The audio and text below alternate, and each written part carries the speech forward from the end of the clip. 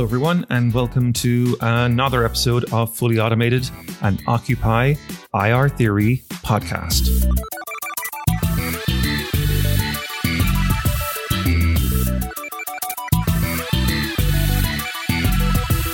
This is a short and special episode, a commentary episode, coming to you on Wednesday, November 11th, 2020.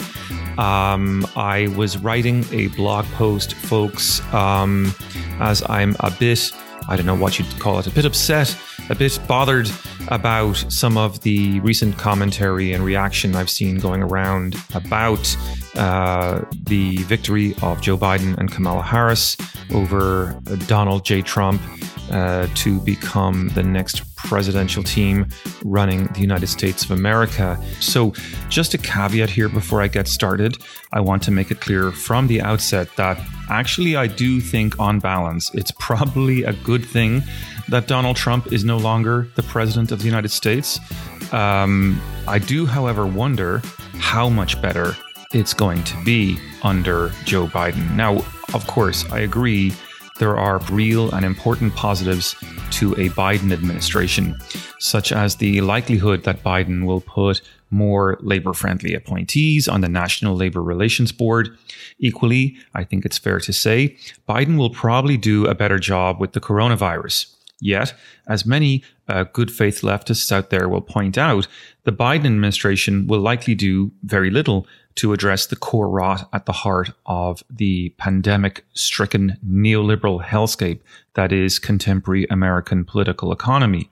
Similarly, and I think I agree with them, these good faith critics will point out that there are real and extremely worrying indications that from a foreign policy perspective, the Biden administration will be loaded with neoconservative ghouls left over from the Bush W administration. I was listening to Chapo Trap House the other day.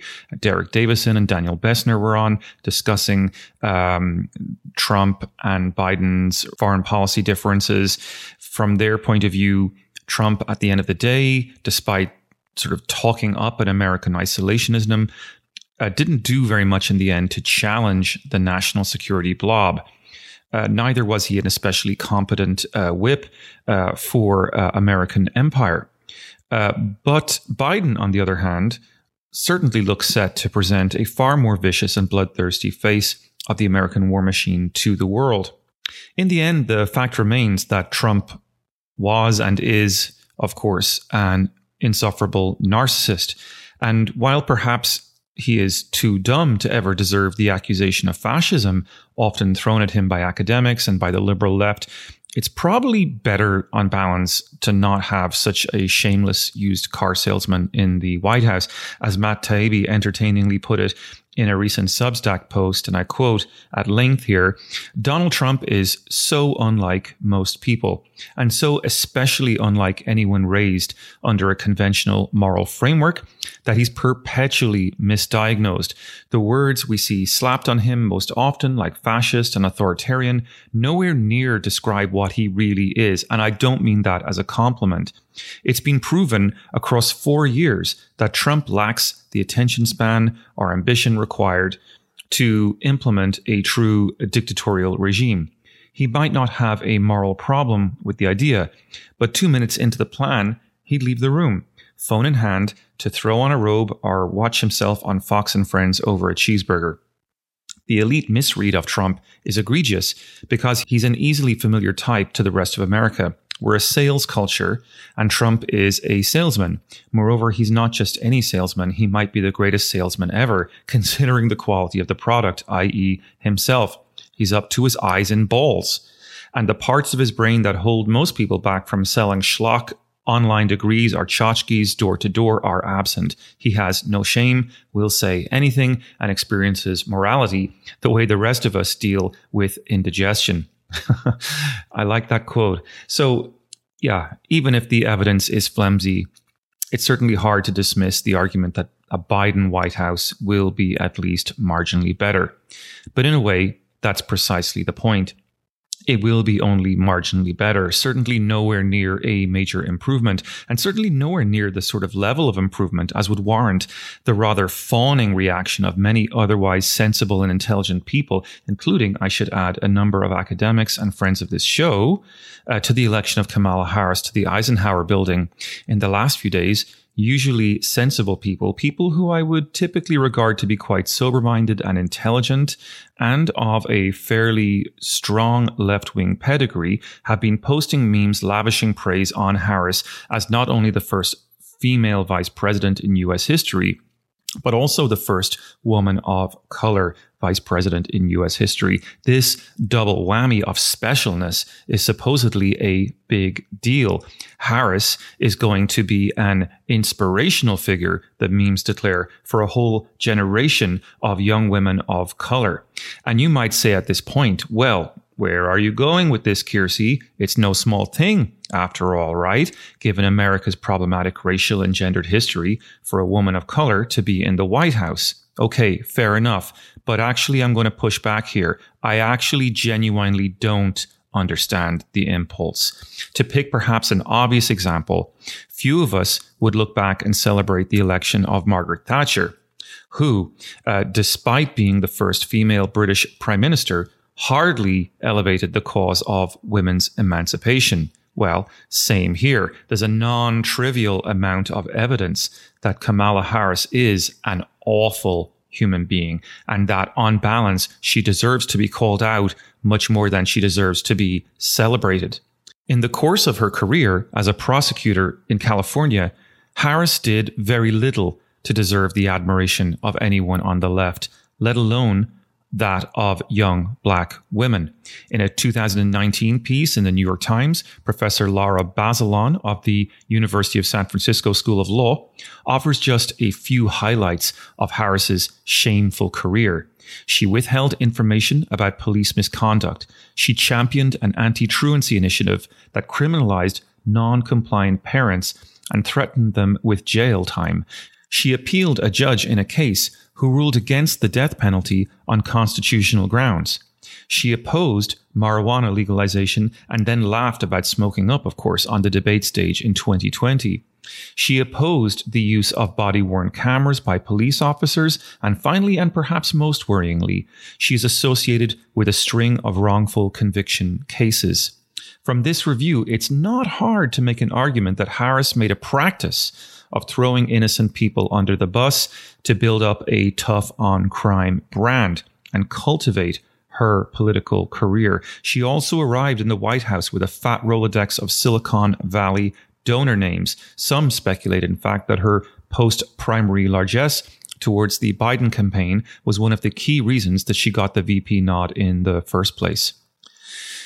Despite the weight of evidence, however, the last few days or so, we've seen numerous self-identifying serious critical theory types blowing up on social media over criticism directed at Kamala Harris. So what's going on here? What's with the cognitive dissonance?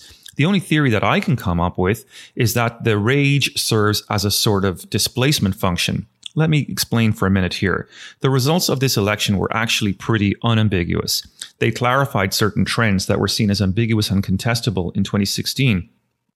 One of the more famous analyses put forward in 2016 was, of course, the so-called deplorables hypothesis. This was a controversial idea, as former guest of this show, Lee Jones, explained in a blog post at the time. I'll put a link to that in the show notes. But the basic gist of the article was that poor white race, well, it wasn't Lee Jones's gist, but it was the gist that he was responding to. The gist of the deplorables hypothesis is that poor white racists in flyover states put Trump over the edge. Now, if that theory sounded dodgy in 2016, the 2020 election results really smashed it to bits. As Matt Bruenig noted in a tweet on November 4th, Trump, and I quote, did better in 2020 with every race and gender except white men. Now, to flesh that out a bit, what you've got to see in the data is that Trump gained 4 points from black men, who had already trended red in 2016, of course, black women, doubling his 2016 performance to 8 points. He gained 3 points among Latino men and gained 3 points among other non-whites. He actually lost support from white male voters by 5 points. Now, Okay, fair enough. White male voters were still, by a margin, his main support group, followed closely by white females. But there's no doubt that the non-white vote confounded expectations. Given how close the election was, the numbers here are not trivial. Overall, Trump won a full quarter of the total non-white vote, up from 21% of the non-white vote in 2016. Given these increases and the crazy tight margins in many of the most contested states, the notable decline in white male support is arguably the only thing that saved Biden's campaign at the end of the day. And all of this, I think, just begs the even bigger question: how could Trump, the ignoramus, racist, fascist, misogynistic, Cheeto-faced science denier, increase his votes among non-whites in the highest turnout election in U.S. history, or at least since 1900? It's a fascinating question, and actually, it's not the one I want to focus on in this commentary. Instead, I want to go a little deeper into what I referred to earlier as the displacement function. As we've talked about on this show before, a lot of self-identifying critical theory types engage in racial essentialism. Arguably, many of them don't even know that they're doing it, but they do it. So what is this racial essentialism? Simply put, it's the expectation that demographics are a kind of moral destiny. It's the belief that non-white voters have fixed political preferences which remain the same no matter what other variables beyond their racial experience might be affecting their lives. Now, Black Marxists have long lamented this kind of analysis, very common among liberals. They lament it as condescending towards people of color.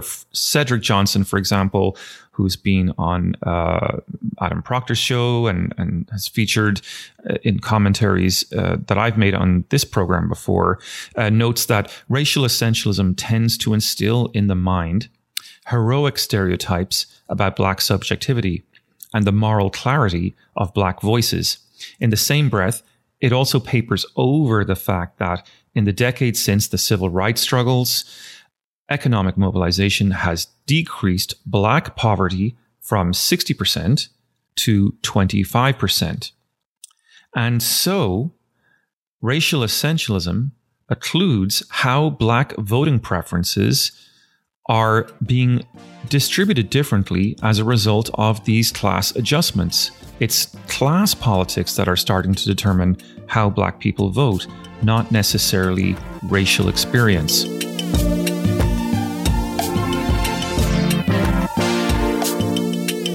So you can understand why this narrative against racial essentialism, might not fit well with the worldview of critical liberal academics who have built their entire careers upon the idea that whiteness is the original sin of modernity and that the only real way to create political change is through a purging of so-called white logocentrism.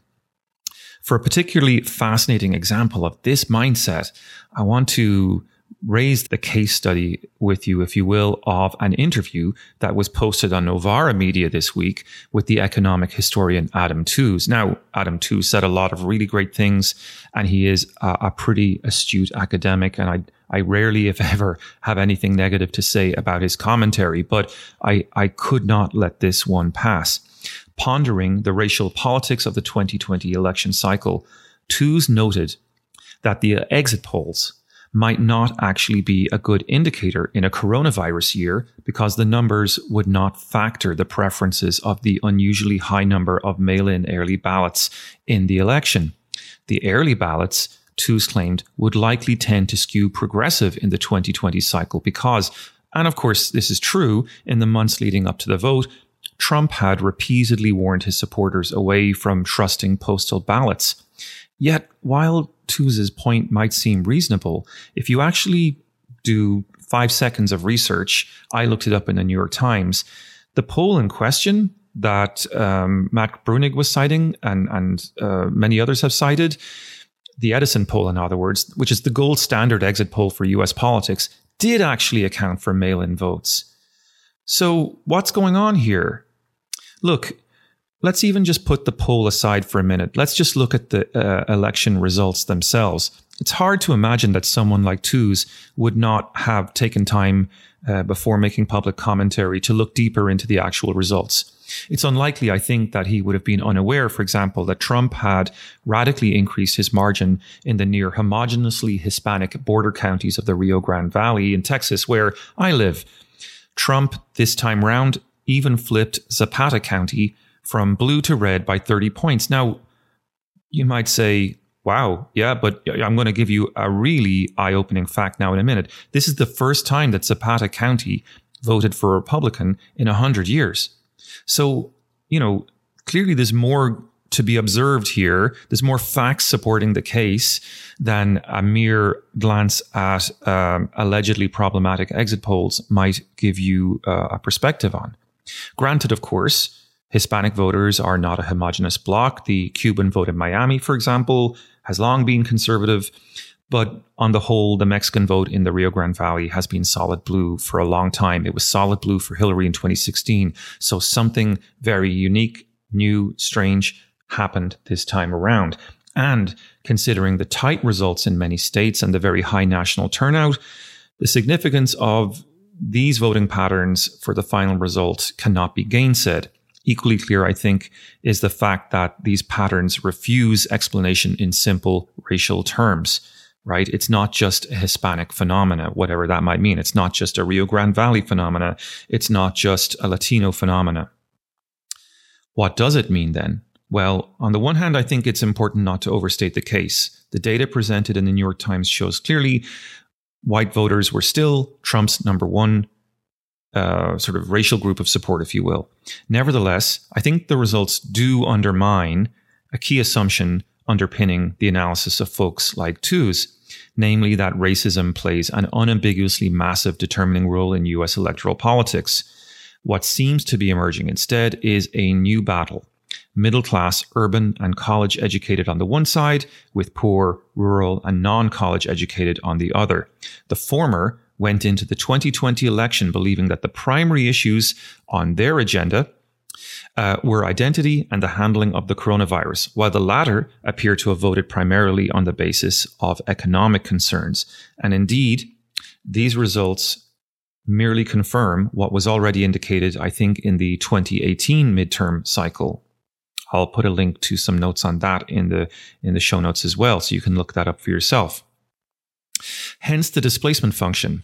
We are beginning now, I think, to get a sense of why supposedly progressive thinkers appear to be so incapable of handling any criticism of Kamala Harris, and why they so frequently demand that white leftist critics stay in their lane, to quote the phrase. Similarly, we are beginning to get a sense of how it is that an expert figure like Adam Tooze can so casually overlook already widely available data on racial electoral preferences and hand-wave away what are in fact obvious patterns in these election results.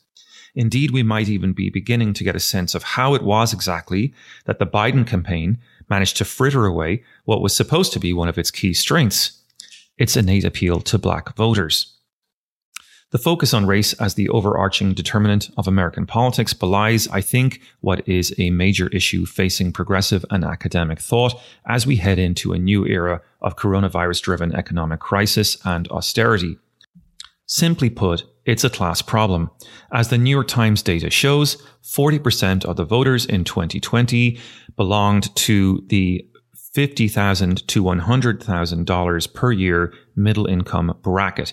And of these, 57% voted for Biden, the highest concentration of support for any candidate among any income bracket.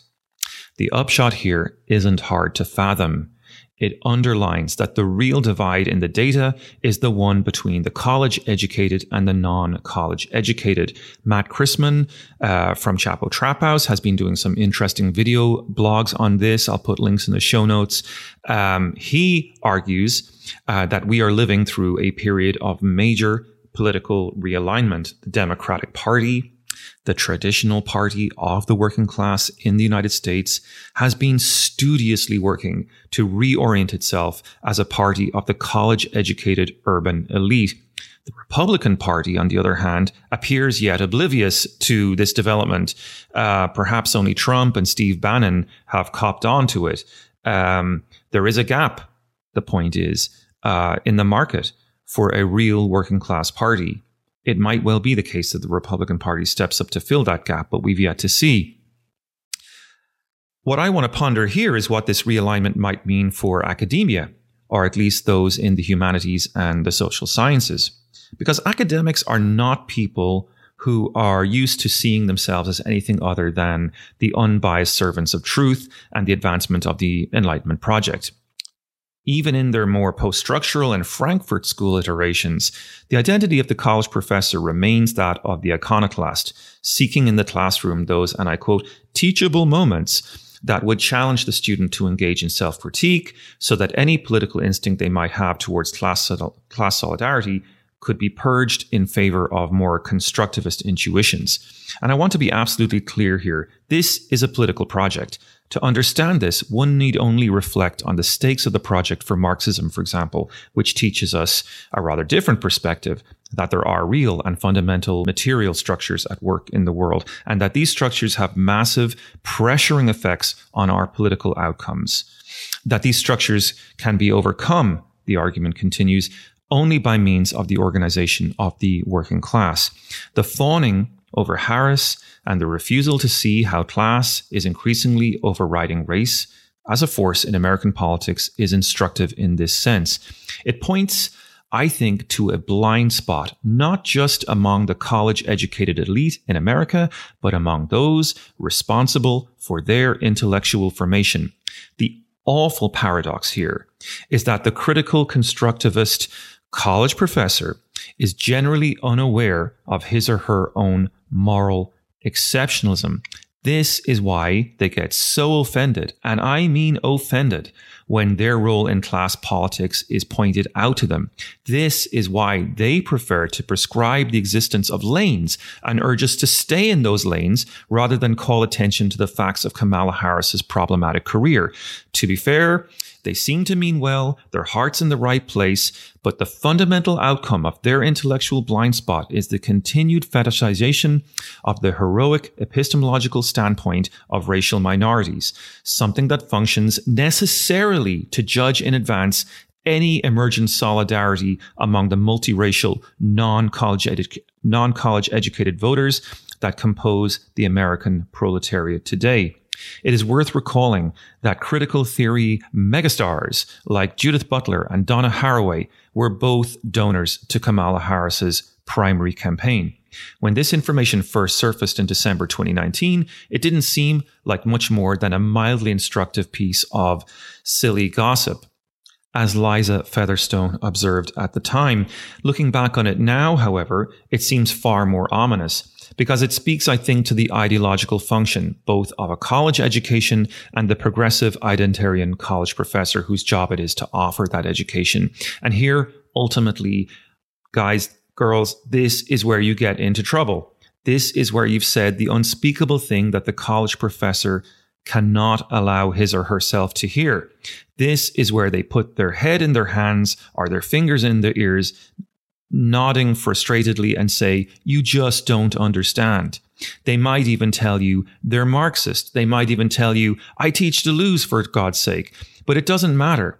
The fact remains that the primary function of their job is to teach upwardly bound bourgeois and lumpen students that thought is the central axis of politics. So, they say, if you want politics to change, you have to change thought. But again, what goes unspoken here is the stake of the claim. If we accept that thought is the central axis of politics, then the very possibility that material interests motivate power at all, or that the real and decisive events in human history have not come about through discursive engagements, but through eruptions of materially motivated groups, becomes nothing more than a curious historical thought artifact, an antique idea to be entertained, but only as a somehow vulgar or less than fully sophisticated world view. Whatever people like Adam Tooze or his interlocutors on Novara Media like Dalia Gabriel or Ash Sarkar or Judith Butler or any of a legion of other American K-Hive critical academics might tell you, the election results are devastating news for the left. We have just seen the victory on a razor-thin margin of a Democratic candidate fully married to the politics of identity performance and with no economic message to speak of. All Biden offered was the promise of a return to civility and the promise of a less buffoonish management of the coronavirus.